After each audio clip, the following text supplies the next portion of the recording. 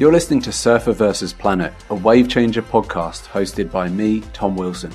Each episode features inspiring talks from the creative space where surfing and sustainability meet. I'll be talking to surfers, designers, industry experts and original thinkers, highlighting some of the fascinating work going on here in Australia and around the world, with the aim of creating a greener, cleaner and more responsible surfing industry. Wave Changer is a program of Surfers for Climate, and you can learn more about our work at wavechanger.org and surfersforclimate.org.au. The whole team at Wave Changer and Surfers for Climate acknowledge the traditional owners of country throughout Australia and recognises the continuing connection to lands, waters and community. We pay our respects to Aboriginal and Torres Strait Islander cultures and to the elders past, present and emerging. In this episode, I have a chat with Tom Hobbs, the co-founder of Spooked Kooks. They make softboards and other surf gear with a focus on minimising their impact on the planet. Welcome, Tom. Great to have you on the show. We live in the same city here in Sydney, and we've been meaning to catch up for a while. But for lockdowns, flooding, maybe as far back as the bushfires.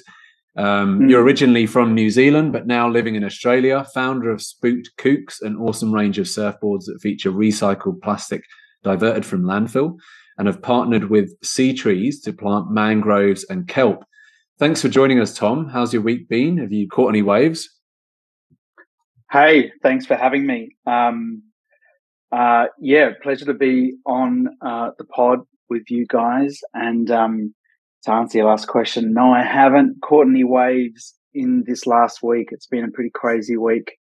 Finally, we've got good weather, so everything's kind of gone a little nuts, as we are quite a weather and seasonal dependent business. We're very focused on beginner and intermediate surfers, or people new to the world of surfing, and generally I think weather and the season has an effect on the interest of surfing in that sense. Yeah, so you're the co-founder. It's you and I guess a good friend, Rupert. Is it someone you've known for a while? Yeah, Rupert and I actually met each other when we were about 8 years old. So we are old friends. And he started the business out of his garage in New Zealand, the west coast of New Zealand, on the North Island, a beach called Piha, where there's black sand, very different to Bondi. And he started showing me these designs and boards that he was making. And he's also a designer, not by trade. By trade, he's actually a lawyer, so that's his day job. But he loves to doodle, and he was creating all these designs, everything on the board, from the logos to the actual engineering and design of the board is Rupert. And when he showed me it, I was like, how can I be involved? And we decided to move to Australia together to essentially relaunch Spooked Kooks in 2018, but with recycled materials. So all the hard plastic, post-consumer, all the hard plastic is 100% post-consumer recycled plastic waste. For anyone that's listening who doesn't know what a kook is, can you explain? Yeah. So a kook is it was a bit of a negative word, and we're trying to reclaim that, in the sense that it was a term given by core surfers who had forgotten their roots of being a kook themselves once, and being frustrated with beginner surfers out there. So it's kind of a derogatory term for beginner surfers, but we're keen to turn it on its head and claim the pride of being a kook, because everyone needs to learn at some stage. Everyone was a learner, even Parkinson and Kelly Slater and Mick Fanning. They all had to learn how to stand on a board at some stage. Hence, they would have been a kook at some stage. I'm not sure if it's sacrilegious to say that kind of stuff, but it is the truth.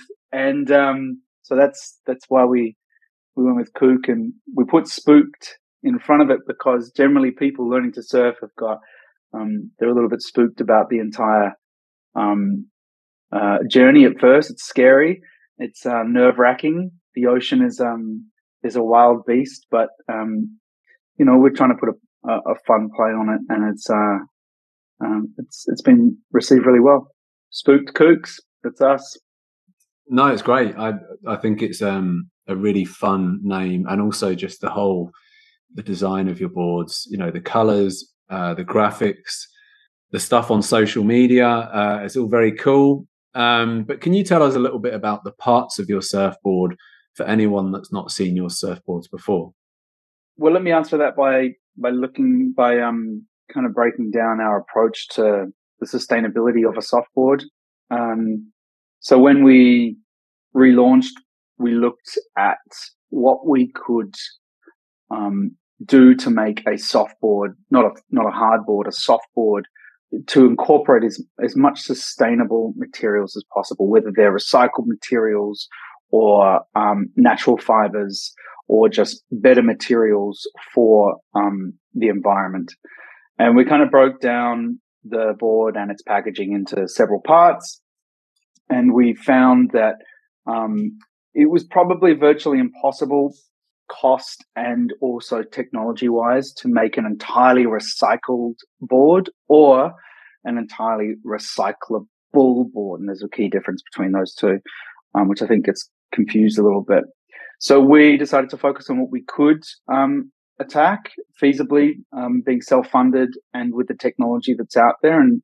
And we teamed up with a really great recycler of post-consumer plastic. So it's plastic waste that's out in the environment. It's not industrial waste. And we melted down those pellets and we made fins, fin keys, leash plugs. We also made fin boxes and some of the original boards. And then we created the Eco Slick, which is the entire base or bottom of the board.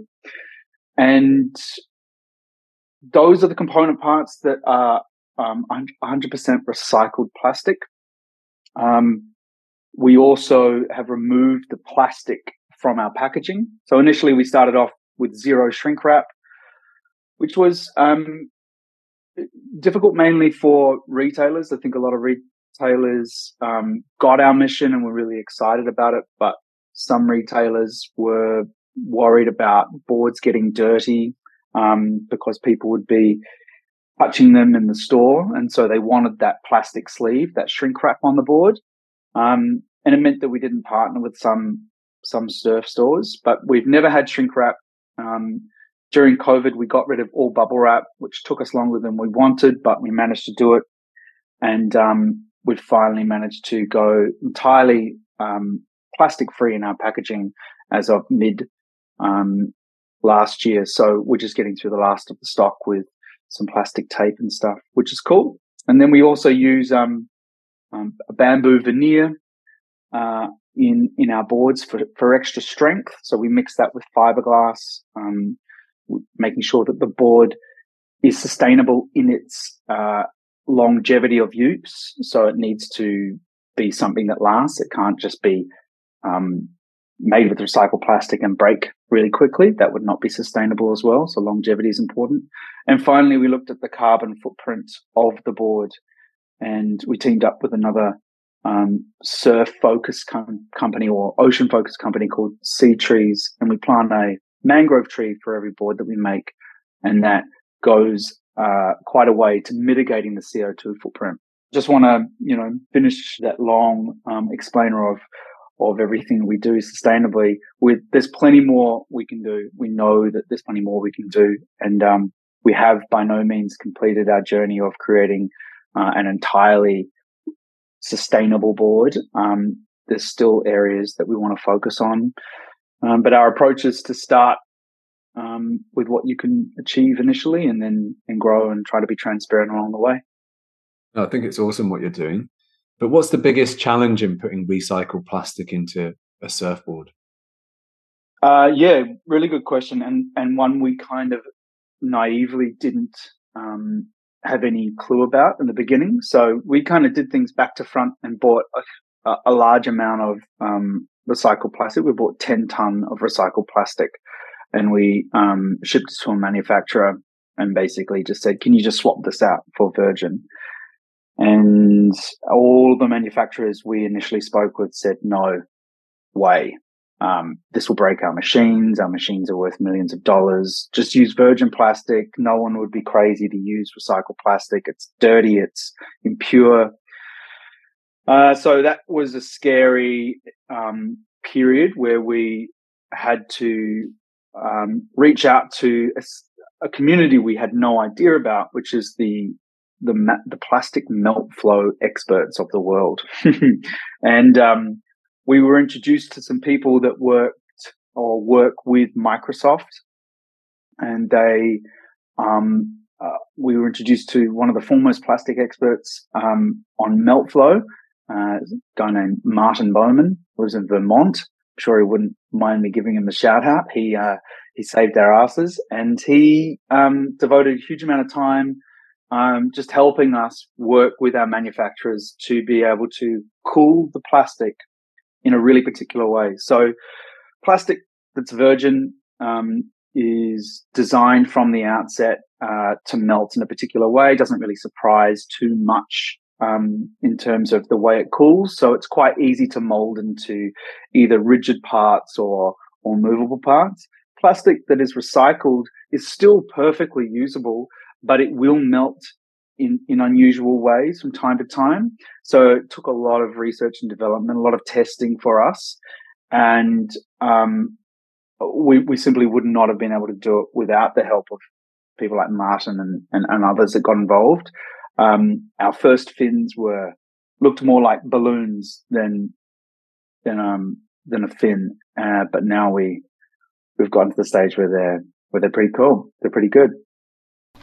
Surfing is something to be learnt, and once learnt, never forgotten.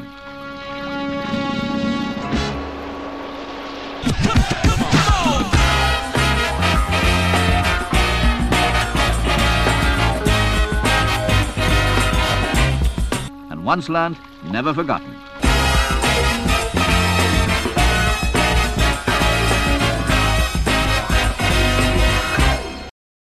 Okay, let's imagine there's no limit on materials, money, or design.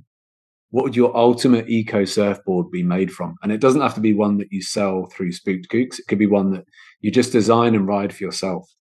Great question.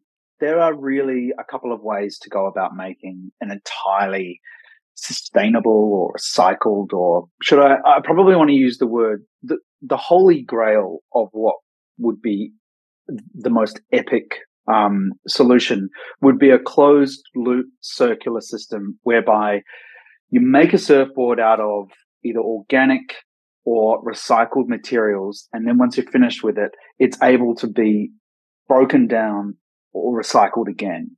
And so it's just constantly being able to, the materials that we use can be turned into other things. That's, I hope, where the future of humanity is heading. And surfboards is the little area that we're working in. So to answer your question, what would be the ultimate? Well, there's two ways you can go about it. Either the best way to recycle something is to keep it as mono-material as possible. I also work in packaging. And so with packaging, in order to recycle something, you need it to be 90 to 100% of one material. Now, with something as simple as packaging, that's quite achievable.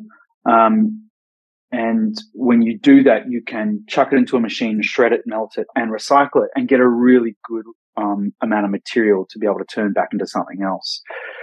When you get into complicated composites of materials like a surfboard, so there's the core, which is generally made from EPS or PU. There's the top of a softboard, which is made from EVA or something similar. It's the foam soft top, and the bottom soft top we make with our HDP slick. Other people do other things. Then you've got the fiberglass if it's a reinforced premium construction, which ours is, and we also use bamboo. And There's also paulownia wood or bamboo for the stringers. And then you've got the resin. Now, all of those things together make recycling a board at the end of its use really difficult, and certainly not financially feasible. So our approach to it is to include as many recycled or sustainably friendly materials up front prior to purchase. But we are aware that there are others out there making boards in virgin materials, but reducing the complexity of the construction of those boards, i.e. just giving you an EPS core with a little bit of a foam top that you can rip off and no stringer. And they're saying that these are 100% recyclable. Now, I disagree with that, but I still think it's a really important. Like, I think it's good that people are doing that because I think it's important to investigate those things. I don't think those things are 100% recyclable. You got to look at the materials. EPS can only be recycled up to 25% before it gets too brittle. Man, I'm not answering your question, but here is the answer. What would be the key with all the materials that I know of right now? All right. I think a really cool, interesting board would be using algae for your top. You can get about up to 30% algae mixed with 70% EVA. That is a really cool, interesting material that can break down in a nice way. So that'll be the top. Recycled fiberglass for the construction, our recycled plastic for the base. And then potentially you could use mycelium mushroom for the core. Now, the jury is still really out on this one. It's about 2 to 3 times heavier. And if it takes on any moisture, which is risky with a surfboard, it will begin to decay at a really fast rate. So I don't know that we've found the key to an alternative to the EPS. There's some really interesting companies out there. Polia in France are doing cores made from both wood, recycled wood, and also recycled foam, and that has a really, really low impact on the planet. It's a great product. I'm really interested to see how they develop it. Also coming out of France, super interesting. I think the French are kind of doing some cool things. There's a company called Wive, W-I-V-E. They've kind of gone a completely different way and essentially 3D printing boards, not with EPS cores. EPS is really difficult to recycle because when the recycled product is very brittle. So basically, it won't be able to be used in a kind of a performance sense. And that's also a key difference of what do we do with these materials when we get them at the end? It's very lucky to turn it back into a performance product like a surfboard. Generally, it's just going to be turned into packaging. So maybe we're better to do away with these things altogether. So there are some exciting things. I think we're right at the beginning of this stuff, sustainability. There's going to be a lot of mistakes from a lot of people, but those mistakes have to be made. I think, the keyboard warriors out there, they are fierce and they are ready to tell us off for even trying. But I reckon everyone, who has an idea of how to make some kind of a sustainable board should get involved because we're essentially just at the beginning of this, and we need to figure out a better way to essentially make a surfboard a lot more environmentally friendly, because it's kind of the dark secret of the industry, which has this connection to the ocean and the environment. Feels like it should be second nature for the surf industry to really grab the notion of sustainability and run with it. And I think it is. It's starting to pick up. But with surfboards, it's difficult, it's hard, and I don't know that we have the answer. Man, I'm sorry. That was such a long-winded answer, but that's all good. Take what you can out of that. Yeah, that's all good. Hey, look, totally agree. I mean, just to go back to what you said about France, they're probably leading innovation stakes across the globe right now. I don't know what happened if there was some sort of French design challenge about 5 years ago, but they've all gone berserk. And you're right. True. We are only just scratching the surface with all of this starting. And, you've been doing this for a number of years. You I reckon you're probably equal parts excited about all this change, but equal parts kind of slightly looking over your shoulder because there's so many competitors now who are doing cool stuff with surfboards. And I reckon personally the hardest thing with an eco board might be the waterproofing of it, because you could have natural materials, but the waterproofing, the sun damage. Is there any issues with that with your boards, with the sun, with the flex, or the waterproofing? A softboard is by its very nature, it will be more susceptible to sun damage than a hard board, than a fiberglass board. So if you leave a fiberglass board in the sun, it will decolor, but that's probably the worst. If you leave a soft board in the sun, doesn't matter how well constructed it is, after a while that sun will warm up the glue underneath the foam in between the fiberglass and the EPS, and it will generally create bubble. Like sometimes it can happen in an hour, and that would probably point to a manufacturing fault. But if you leave it in the sun for 4 hours, it's going to happen regardless of how well the board is made. So,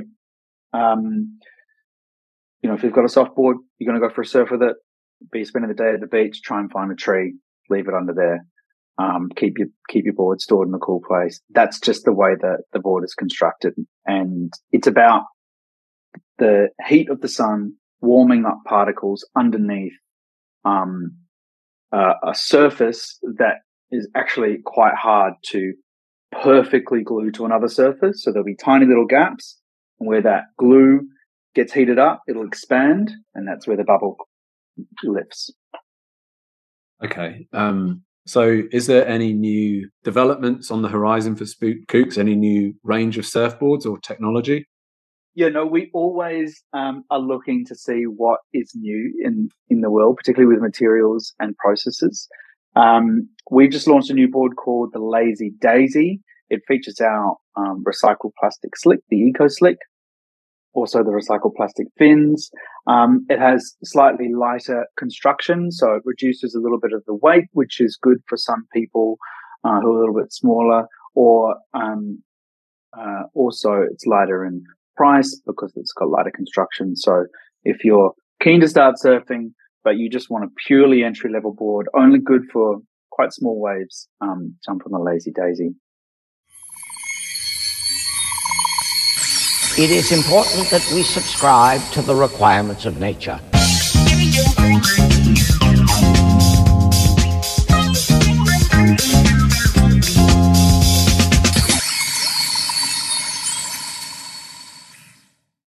I need to ask, if you're not selling surfboards in your life, what would your dream career be with no limits? Something that you perhaps dreamed about as a kid? Astronaut. Easy. I want to go to space. I'd love to go to space. I'm both petrified and excited about space. Are you a sci-fi fan? 100%. I can vouch for that as well.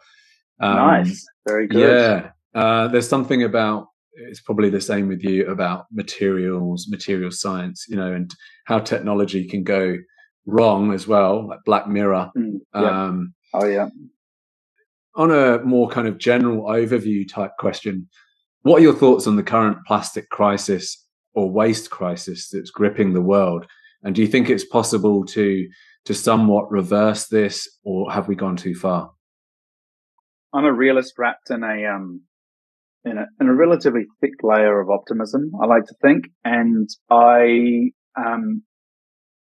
believe that we absolutely can figure out a way to make this planet cleaner and greener and live more harmoniously in circular systems, circular economy, recycling things, or using better materials across the board. There are a lot of elements that need to come together from a variety of industries, and there needs to be a lot of regulation from government. And some governments are right on board and some aren't, and some industries are doing the right thing and some are really lagging. So I think it's cool to look at the positives, and I think there are some really interesting things happening. There's some good materials. The war on plastic, particularly, that's what we're focused on. is happening. I think everyone thinks compostables or organic materials are going to be the savior. I don't know that that's the case. I think they're going to be an important part of it. But the truth is, for 100 years, we've been creating this thing called plastic, which is super cheap, super versatile, and also crucial for a bunch of industries like health. There is simply no clear or good alternatives to plastic bottles and things like that on a health in the health world at the moment. Both for cost, cleanliness, like keeping things sterile. So I think we're going to really need an improvement in funding and infrastructure in recycling, and I think that will have a knock-on effect to other things. Then you got the climate issue. Carbon mitigation, carbon sequestering. I mean, we do it with our mangrove trees and through sea trees. And I think it's certainly better than not doing something, but I don't think it is the final answer. I think it's good to do it to try to neutralize your footprint, but I also think we need to be actively looking at different energy and fuel sources. And that's not my sector. I've got dreams that fusion power will come into play in the next 10 years, but I have no idea about that. I cannot comment on that. I'm aware that solar, wind, the majority of renewables will not suffice to take on board the entire energy requirements of the planet. So we're still, there are some positives. People are moving forward, but we only have a choice to be positive about it. Like, if we're not positive about it, I may as well give up straight away. And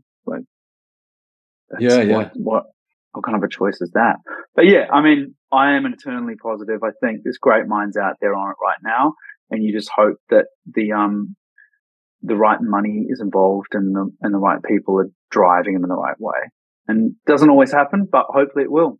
And it certainly seems like the younger generations are kicking up a right amount, a good storm to make and holding people accountable, which is great to see. Yeah, I agree. I think young people know what the right answer is, which bodes well for perhaps a generation from now where society could be behaving very, very differently to what we're doing right now. It could take 50 years, and I think the difficult part is we'll still see the negative effects of what we've created now or in the 80s and 90s and early 2000s for 50 to 100 years. And that will be difficult. Even if we are improving massively in our processes and materials and systems, it looks like, right up until 2100 and maybe beyond, it's going to be pretty difficult.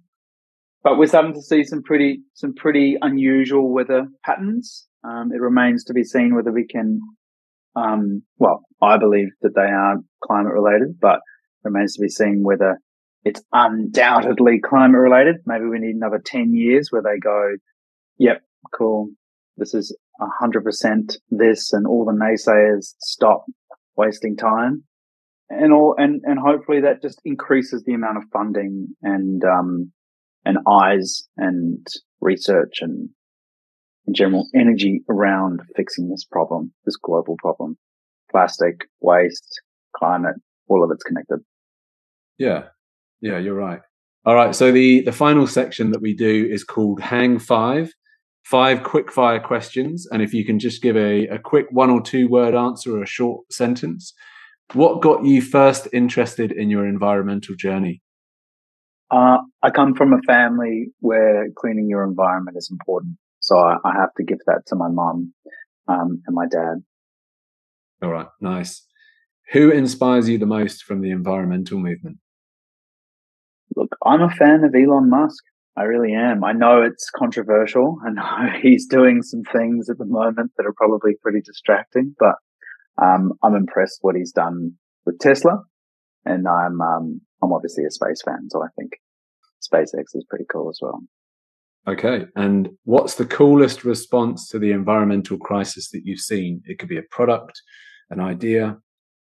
I've been really impressed with Boyle and Slat's ocean cleanup program. That is immense. Really, kudos to him. Yeah, I agree. That is awesome. What's your favorite marine animal? It's a tough one. So many good ones. I love seals. They're so cool. They're the dogs of the ocean. I love all animals, but how good are seals? Yeah, especially baby seals. Oh, amazing. So good. So sweet. Finally, in our bid to save the planet, can you give a short sentence to inspire others to keep going? If you've got an idea, give it a go. Get together with some friends, with some people, and bring that idea to life. That's what we need. Awesome. Love it. Yeah, I echo what you're saying, because I'm sure there's a lot of people that have great ideas, and it's good to see all these startup incubators, hackathons, and these different initiatives where they get an idea and they support you somehow, because, sometimes designers don't have the best business skills, or vice versa. So totally. Yeah. Rupert and I are very different. We're very complementary in our skills. I'm a people person. I love to sell products. I like selling. I like connecting with people. He doesn't, but I can't design. He does all everything that you see, from the board to the drawings to the decal, every video on our Instagram. It's all him. All the animations, that's him. So combination of the two is really important, really good. And I think people need to be able to connect and collab and partner with people. And you guys are still friends? It must be, is there any sort of tense moments? Yeah, for sure. I mean, I think in the first year, it's really exciting when you start a business, or we relaunched his business, which was a start for us together. You have, the money that you've got, or the funding that you've got, or whatever it is, and you've got all this potential, and that's hugely exciting. And then in the second year is really hard, because you're either not hitting your targets, or you're blowing up crazy, or there's just so many teething issues, so many problems that you couldn't have imagined. And I think the one thing that Rupert and I needed to learn, and we did learn it, is that we couldn't talk to each other as friends in the business. We needed to find a different language. If you're friends and you're going into business, it's all good when it's going well, but when it's going bad and you start throwing out colloquial terms, or pulling up things that happened when you were 15 years old and using it as a reason that, you knew this would go wrong, that's only going to lead to a more heightened fight, which isn't going to help anyone. So we learned to kind of step into a neutral zone and discuss particularly difficult things together, which I think is crucial. Thanks for the great chat, Tom. Keep up the great work at Spooked Kooks, and we're super stoked to see what you guys are doing in the future, and personally looking forward to catching up for a beer or coffee when we meet in real life. Thanks, man. Pleasure being on the show, and likewise, love what you guys are doing, both at Wave Changer and Surfers for Climate. So it's awesome, and super important that people are connected or aware of operations, big and small, in this kind of surf and sustainability world. Just to reiterate what I said, if you've got an idea out there and you reckon it can improve something in the industry, find someone who's keen to do it with you and try to bring it to life.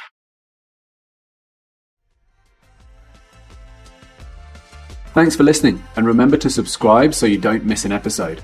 If you'd like to support our work at Wave Changer, head over to our website at wavechanger.org, and we hope you'll consider buying a membership for our Wave Changer Club, which features giveaways, entries into our monthly draw with amazing prizes, and access to a bunch of great discounts from our partner brands. Your support allows us to expand our impact and make an even bigger difference to safeguarding our planet. See you next time.